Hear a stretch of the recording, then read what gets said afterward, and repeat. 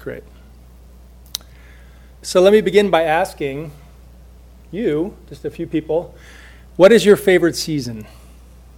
And I'll be teaching from a classical poem, ancient Zen poem. But I thought this would be a really good theme, a very timely theme, because we've had a long, kind of cold spring, right?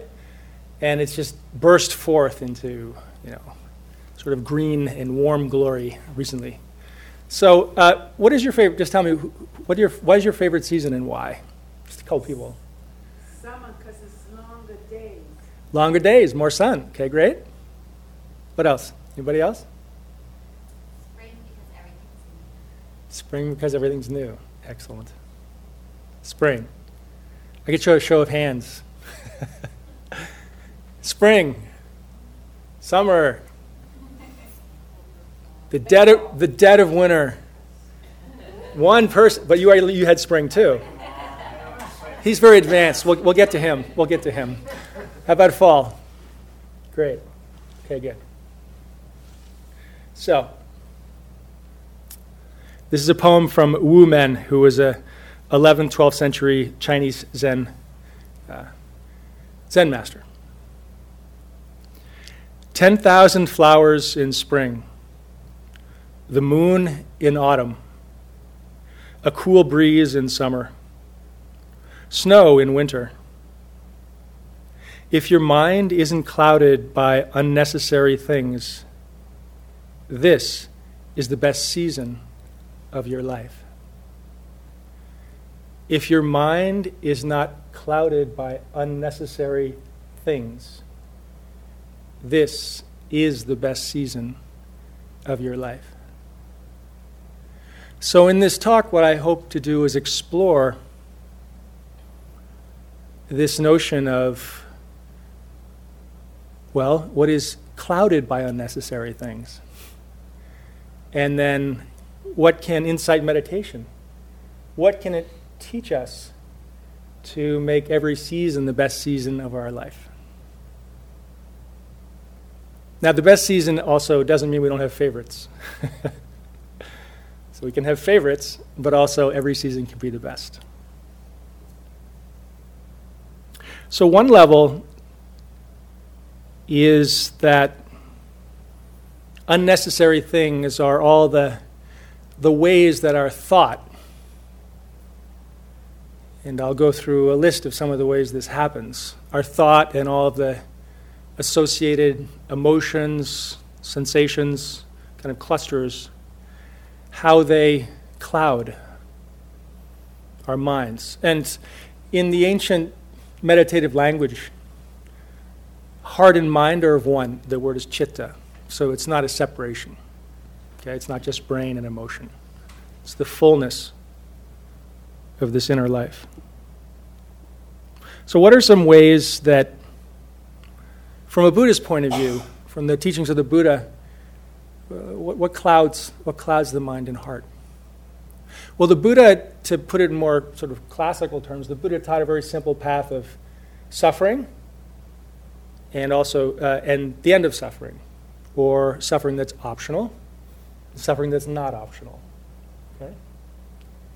So suffering that's optional and we still suffer, that's clouding. So what are ways that we do this? So one teaching that's very good on this is the 2 arrows.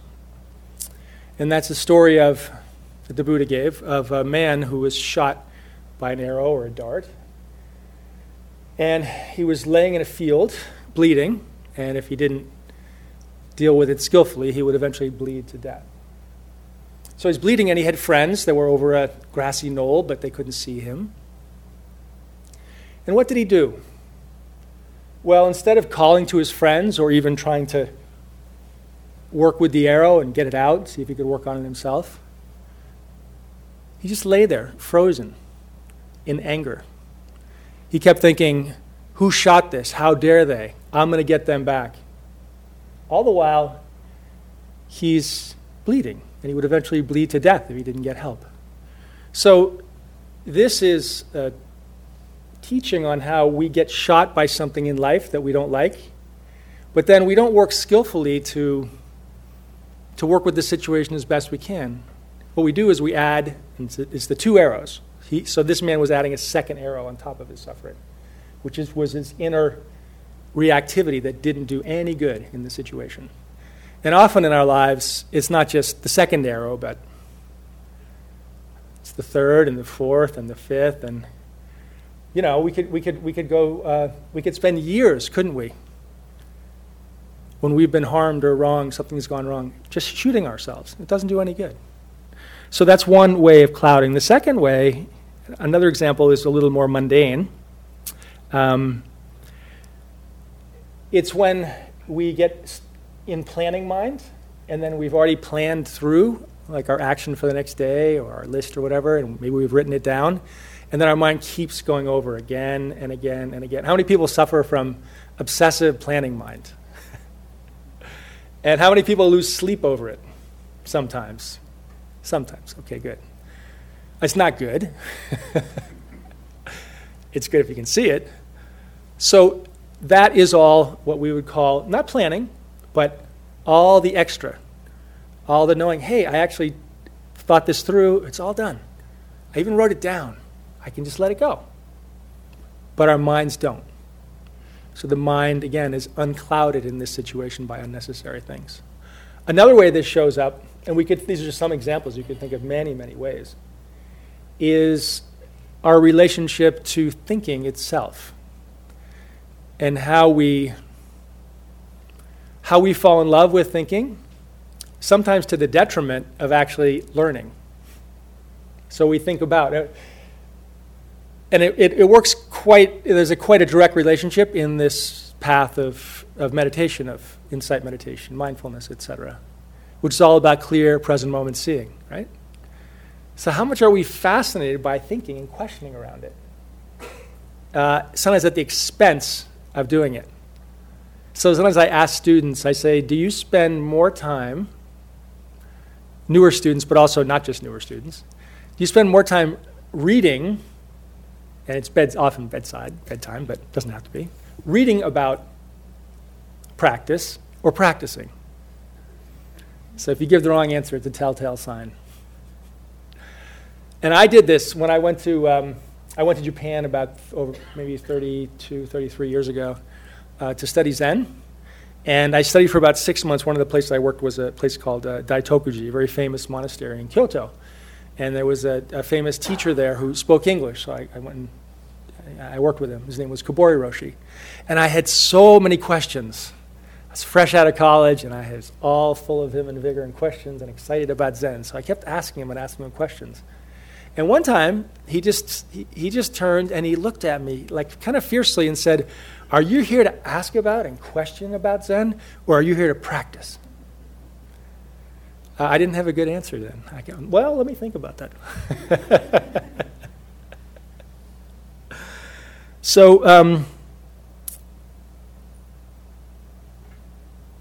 a final story in this vein is a professor goes to a Zen master and asks him, maybe you've heard this story before, he wants to ask him questions about Zen. He's interested in practicing. So the Zen master sits down with him and says, "Great, let's have a cup of tea." And the professor starts explaining himself about what he's interested in and notions of the Heart Sutra and non-dualism and this and that and direct present moment experience. And so he's forming his questions and his philosophy around it. And as he's doing that, the Zen master is pouring tea. And he fills the cup, 2/3, 3/4, all the way up. And he keeps pouring. And it rolls over onto the tatami mat floor. And the professor stops. He stops thinking for a second. He says, "What are you doing?" He said, "What I just did, pouring, this is like your mind. This is like your heart. It's over full. And when it's over full, how can there be anything good put in there? How can there be any space, any freedom?" So my own Zen master in a different monastery where I stayed, did much more intensive practice, used to say this to me. He said, "You've got to empty your heart. You've got to learn to empty your heart and your mind. Then something useful can come out of that." And if you've studied the teachings before, well, what What are the essence of what we teach and practice? And there's wisdom and compassion, right? Inner and outer kindness and clarity. But how do we touch that if we're so full? So Wu Men is saying this, clouded. So the practice of insight is really to learn how to uncloud our hearts and minds and to skillfully work with the content and see what is actually clouding at the expense of being present in a fresh, clear way, a good season, and what's not. So insight meditation is the journey of what we might call calming and steadying the heart and the mind and seeing clearly into experience in a way that shifts our relationship and liberates us. Or shamatha vipassana. So how many people here work when they meditate, bring their attention to the breath to get a little calm and clarity, or to the body, okay, or sound, or just the senses in general, seeing, hearing, smelling, tasting, touching, just coming into the immediacy of the moment. Good. In a way that is separate from thought. And especially, most people raise their hand for the breath in the body. So in the classical training of mindfulness, this is coming into the body, and the breath is an aspect of the body, is the first foundation of mindfulness. It's what we come to, and when we cultivate it over time, we learn to step out of thought. All these different ways that we can cloud our minds with an unnecessary and unskillful thought, and all of the ways that it gets sticky with emotion. And if it's a positive fantasy, then it's pleasant experience, and if it's a negative loop, then it's unpleasant, right? So it learns to step out of that whole game and be nourished. So it's the mindful pause. And in the calming and steadying practice, it goes all the way from just simple mindful pauses that we can take throughout the day. How many people do that regularly? You actually, throughout the day, you'll pause and you'll take a mindful breath, or you'll be walking somewhere and you really, instead of picking up your phone, or you'll feel a few footsteps just consciously. Or when you get in your car and you go to drive it, you'll spend a bit of time maybe really feeling your hands on the wheel or your feet. Not so many do that, okay. Or when you drive for a little while, maybe not putting anything on. No sound, so you're just with it. So there's many ways that we can actually just come into the immediacy of the moment. And it's great to have these mindful pauses. And how many people have a daily sitting practice? Okay, good. By the way, how many people are totally new? Anybody totally new? Okay, I hope this is educational in terms of getting a foundation of what we're doing here too. Okay, great. So learning to step outside of thought and be nourished in being present can go all the way from mindful pauses all the way up to, if you do longer retreats or you have a propensity for this, to getting really, really focused and concentrated in a way where other experience, so we're watching the breath, it fades completely away, or it's not important, and we're really, really, really calm. So thoughts are either don't exist in these moments, or they're not a problem, right? So that's one aspect of not clouded by unnecessary things. Learning to calm and steady the heart and the mind.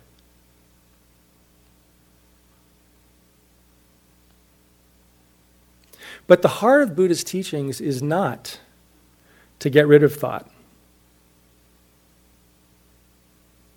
Of course not. Are we trying to be kind of like mindfulness automatons?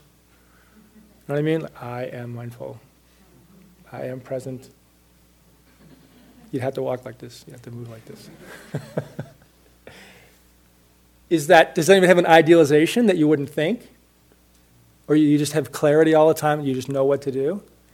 If you were really fully awake and present? No one suffers from that delusion. Good.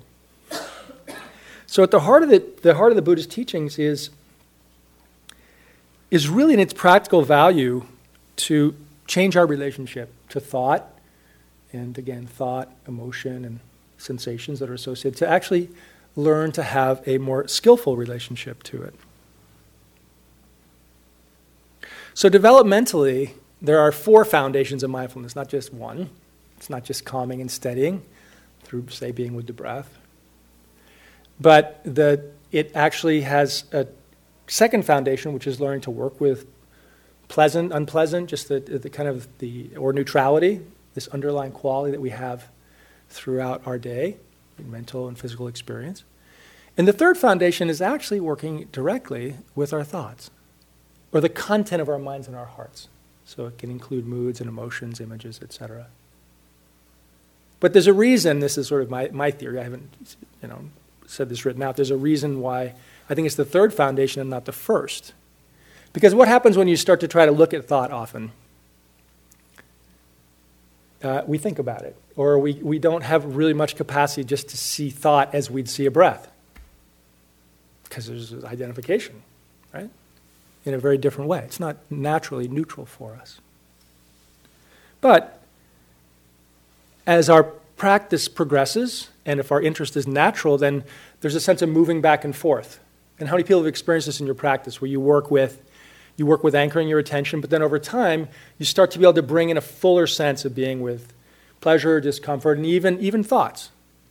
Just you start to be able to see them more clearly. How many people have that as a natural aspect? Good. So that's a progression, and often we have to move back and forth, don't we? Right? So if we open it up and we start to look with thought, and then we start thinking about thought, okay, I need to ground and steady, right? So that's how the four foundations of mindfulness, how we can work with them and develop a much fuller sense where thoughts are included. And so we can start to change our relationship to thinking.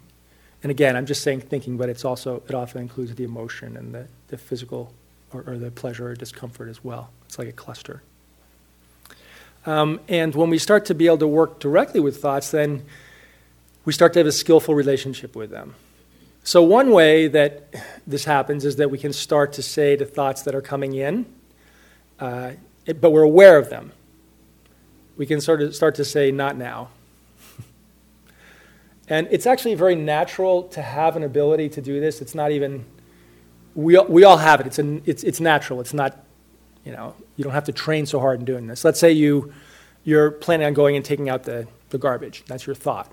And then your kid calls you, and so that's more important. You just put that thought aside, don't you? There's a lot of thoughts we can just put aside because they're not that sticky. They're just like, no, not now. So it's a natural capacity to do this. But it's much more difficult to do this when we have strong compulsions, addictions, isn't it? So I got to have that thing. Or I've got to get rid of this. And then we get stuck. We get stuck in the thought, the emotion, the feeling, and it spins around and around.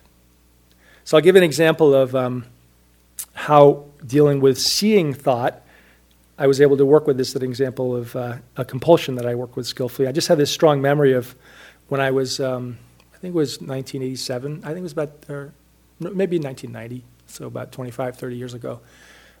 I was in Sri Lanka, and I was working with a wonderful German monk. His name was Nyanaponika Thera. And by the way, his book, which I think was published in 1962, The Heart of Buddhist Meditation, is still, I think, one of the real classics on introductory books on meditation. That's a long time ago, because that's my birth year. I'm 54, so that's good, huh? We think this stuff's all modern. Actually, that's not that long ago, is it? Huh? It's, in terms of 2,600 years, not too long, but still. So I was going up. You walk up. It was in Kandy. It was a city up country or a town, and I was walking up. You had a hermitage up on a hill, and there was a sweet shop I really loved, and I'd stop in there sometime. But one day I was going up, and I really just said, no, I'm just going to go take the teachings. If I want to go there on the way back, I can, but I really don't want to go. But as I got closer, the compulsion to go inside and get something, I had my favorite sweet, was really strong. You ever had those? Like really strong. And I just remember feeling, I've got to go, and it was a tug of war. It's a simple example, we have these all the time, right? I've got to go in there and get that in my mind and in my feelings and my craving. Now we get into craving the mind that wanted. It's all catching up on thoughts and believing I've got to have this. And then the other side was like, no, you don't. You actually, why are you here? Why did you travel halfway around the world? To get Sri Lankan sweets? Or to work with a living master? Who speaks your language? Which one? I think I'll go for the sweets. No, you won't. Keep going. So my resolution was, on that day, was to just see that tug of war, and then I shifted and put my attention very strongly in my feet. So I went to the first foundation of mindfulness, and I walked.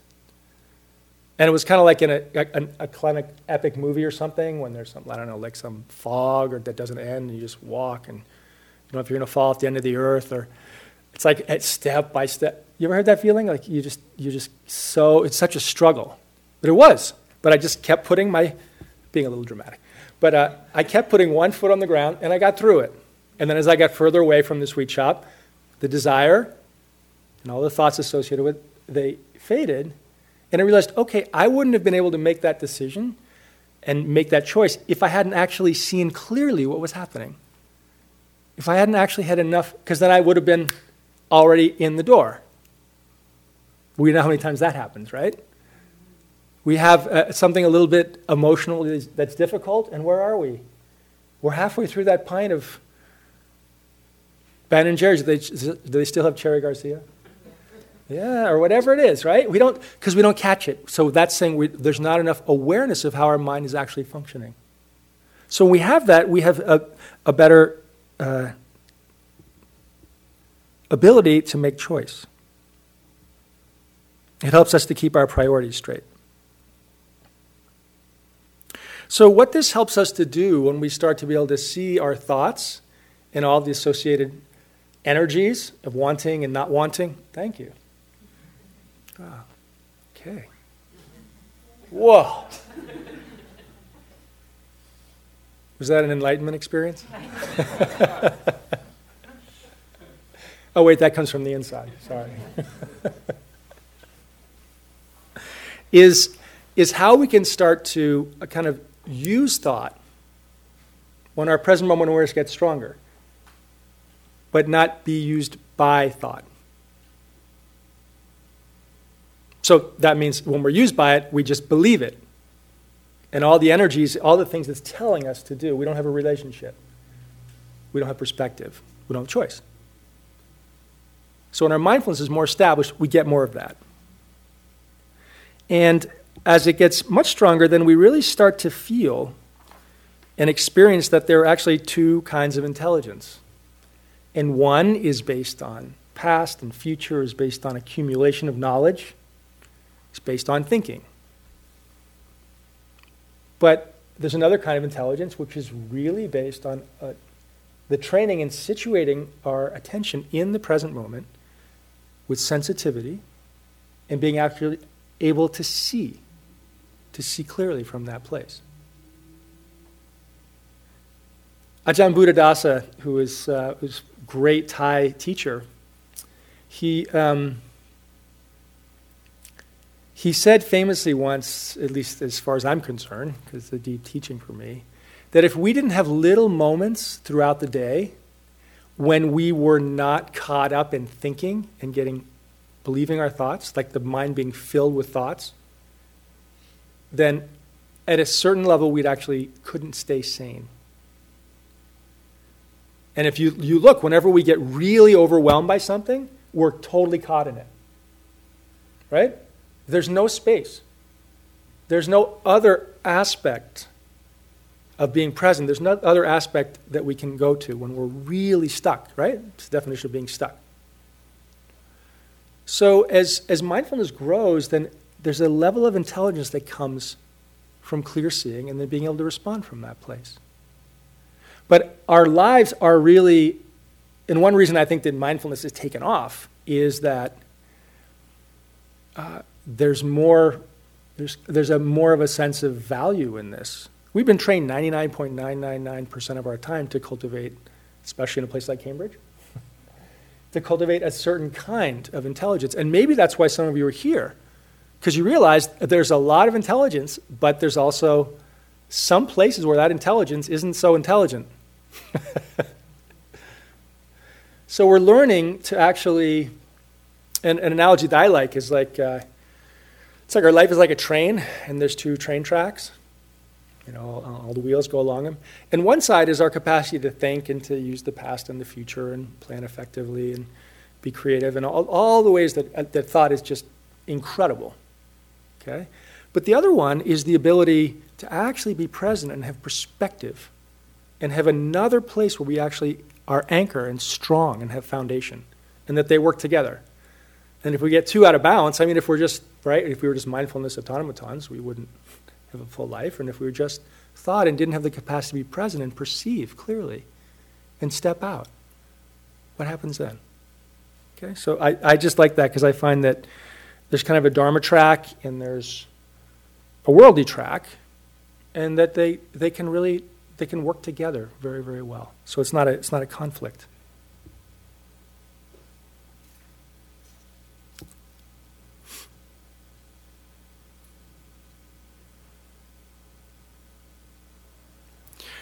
There's another analogy that's given that thinking is a great servant, but a cruel master. If we just believe in our thoughts, and especially if our thoughts are caught up in wanting and aversion and not seeing clearly, that's unexamined, that there's tremendous cost. And if we look at the world and we look at the messes in our lives, we know this.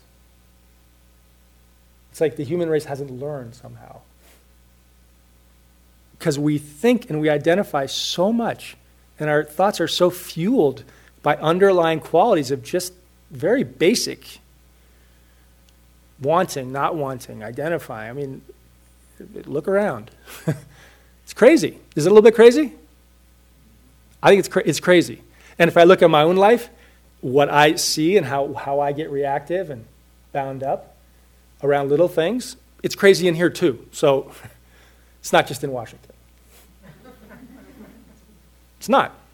There are extreme examples occurring, right? And so, but actually this is not about politics at all, but from a Dharma point of view, what's actually happening is a tremendous expression of this. It's run amok at a certain level. So it's an expression of something. You could say it's an expression of a certain unchecked and balanced thought getting caught up in belief and identification and us and all of it. So this can be studied and looked at. And so what does it mean if it's a great servant but a cruel master? When we make it the master, we make messes. So what is it serving? And the heart of the Buddha's teachings is to understand the power of the mind. And at the opening line of the Dhammapada, this is ancient classic teaching, is that the mind is the forerunner of all creation or all things. With a mind that has kindness and clarity, happiness follows, as sure as the shadow follows the ox cart. And a mind that is clouded, that doesn't see clearly, that is bound up in anger and wanting, selfish wanting, not seeing clearly, suffering follows in the same way, just as the shadow will follow the ox cart. It's lawful. And so in the Dharma, the service has to be, and we can use our intention to touch in with this, of clarity and of kindness. So that non-harming, of trying to work with that as best we can. So forming an underlying intention around that. And this is one quality that separates sometimes Dharma from secular mindfulness.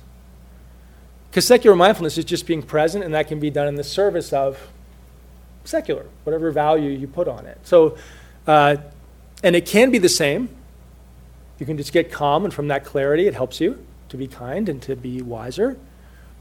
It could be, because there's not an underlying motivational structure. It could be, well, you could train in mindfulness to be a great robber. And I don't mean Robin Hood robber. To give, you could train to be a great murderer because you're really present, but you're doing it to harm, right? So we have to look at ourselves and find out what what is motivating us. I'm not saying you should have any particular motivation, but knowing motivation is very important. And knowing our mind, having a relationship with our mind, based on seeing clearly what's in it, is the first step to this. So the deepest level of insight, we change our relationship to thought and to the things which we might, in the first analysis of what our practice does, it gets us away from thinking, right? Just mindful pauses. And then we have a skillful relationship with thought. But at a very deep level, we can see into, and this is the shamatha, this is the vipassana part, which means special, clear seeing. Actually see into the nature of thought, of mood, emotion, reactivity, clinging, in a way that leads us to touch a potential in our heart and our mind that is radically free. So how does this work? To actually transform our hearts and minds by directly looking at thought, seeing into it. Krishnamurti, who's one of Larry, everyone know Larry Rosenberg? One of his favorite teachers, and I actually spent many months in South India even before I... and Larry was my main trainer, my main mentor, and he's a very, very dear friend. Even before I knew Larry, I used to go to the Krishnamurti Foundation because I loved his teachings. They were just very direct, clear. And he says, if you can understand the whole movement of thought, it has tremendous significance, and significance for the quality of your life. Tremendous significance. So when we come and study the heart and the mind, and then we start to see into, then what do we see? And in the classic frame of Buddhism, in the teachings, we start to see into the nature of experience. And it's called the three characteristics, which means that you start to see things change. Because your mind, it's simple. Your mind is steadier. Your present moment is steadier, so you can see in a way where you're not doing anything with it. Experience is just as it is. This includes everything, and it also includes very deeply our thought. So we see change. We can start to see into the fact that things we thought were really solid aren't so solid. If there's one thought that's hounding you, you can try to, instead of trying to run from it and get mindful, separate from it, every once in a while just look at it and say, okay, bring it on. Come here, come on, stay. I've done it many, many times. It gets very shy. So what is it showing? It's not as solid. It's not as fixed as we think it is. It's another arising and passing phenomenon. It has cause and effects. It arises and passes. And it's not fixed. It's not even who we are. We often land on a thought and identify. But that shifts and changes. Conditions change, we land on another thought. Right? So it's saying that when we start to see into this because we're present, because we're curious. We just see. That's that wisdom. That's the wisdom of not thought, present moment. And the last wave of transformation is that we see into suffering. We see into it's often the heat and the clinging. And when we do that, and we can really see, it's like awareness. Often awareness is very small, and objects are very big, like anger or fear. But when awareness gets stronger, then either it doesn't get overpowered, and sometimes it just sees into. And so how many people have had the experience that something that you were really suffering about, some real deep suffering, actually led you, it gave you the energy for a deeper transformation and touching a deeper place of peace than you would have if you weren't challenged by that? How many people have that? So well more than half the room have clear memories of that. So that's very important because that's seeing into suffering as a gateway to actually touching something that if we didn't have it, we wouldn't go deep. We're touching a different quality of resource in our heart and our mind. So this points to the level of freedom, which is called sometimes the nature of mind. We see into the nature of experience, changing, shifting, moving, not quite as solid. We have enough strength to see through things that are really difficult. It's a way to opening. And then we touch a quality of the heart and the mind that is fundamentally larger.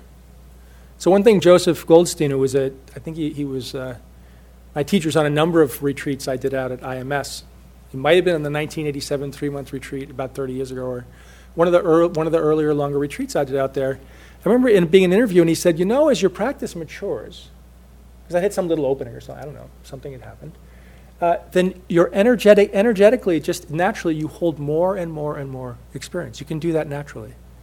Because we're not so fixed. It's just not, you see into, and then you start to touch the capacity of heart and mind that is fundamentally larger, more open.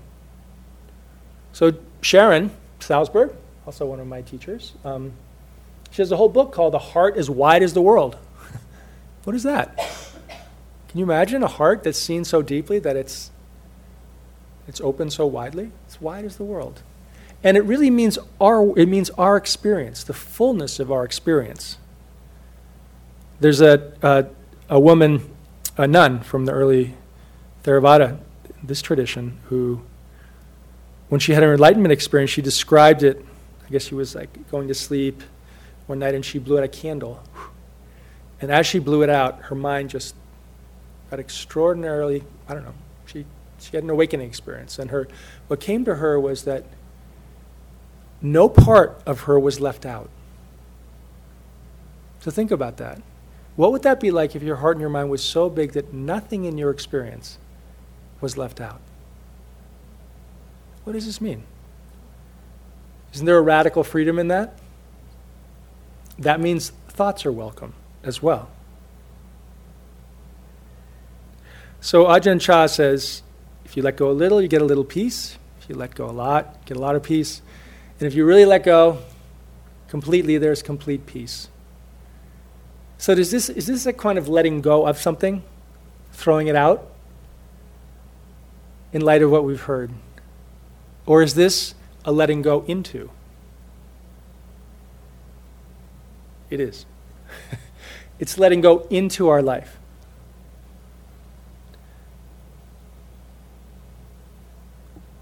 Dogen Zenji, one of the great Zen masters of Japan, puts it, he said that intimacy is awakening. But it's intimacy with life with full presence, being fully awake. And I like to think of it as intimacy, because it's more my experience. It's obviously not like his. Intimacy, like real clear intimacy, interest, but also with a sense of spaciousness or perspective. So that's that wideness. Okay? So I want to end with a couple of stories. When I was a monk, so this goes back to the original question, and the question becomes a little more profound. What is it that clouds the mind and the heart?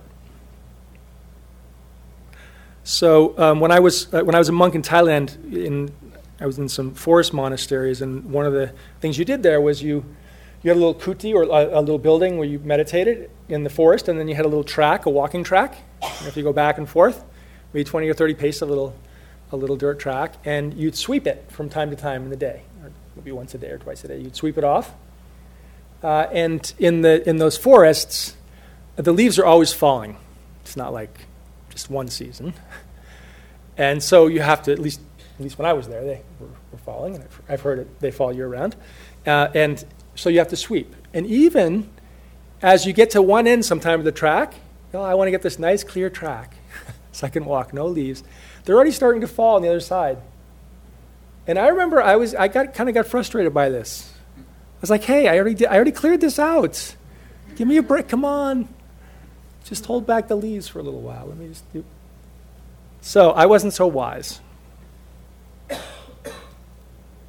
I wanted it just to be the way I wanted it. But Ajahn Chah, who I had the good fortune of meditating with when he was still alive, did have wisdom. He wrote, "Our lives are like the breath, like the growing and falling leaves." So this same story is told in a different version in a book called The Still Forest Pool. Our lives are like the breath, like the growing and falling leaves. When we can really understand about falling leaves, we can sweep the paths every day and have great happiness in our lives on this changing earth. So what was the difference between Ajahn Chah, the great master, and me, the young idealistic monk who got frustrated? And what does this have to do with Wu Men?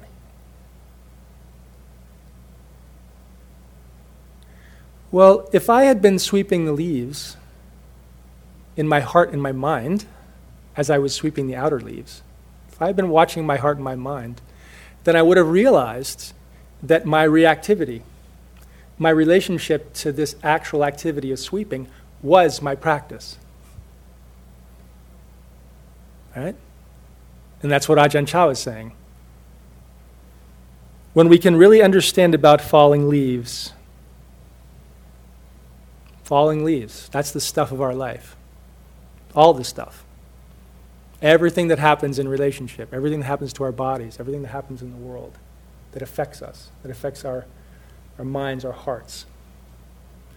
Those are the falling leaves. When we can sweep the paths every day. So this is an analogy of when we can really bring our full care and attention, when we can make everything in our life,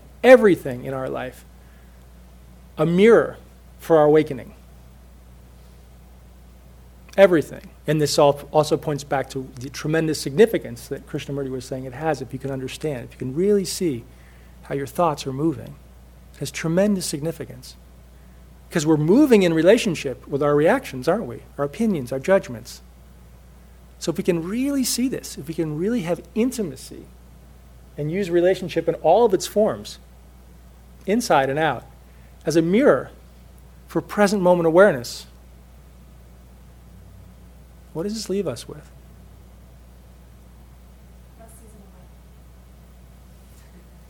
So let's close our eyes for a minute, and I'll read the first poem again.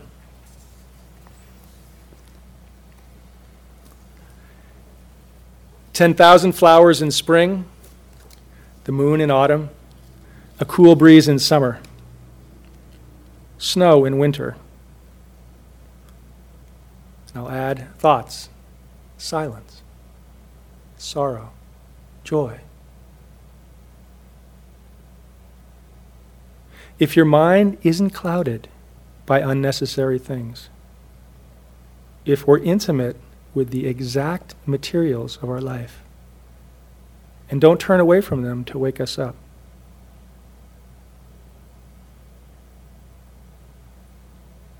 this is the best season of our lives.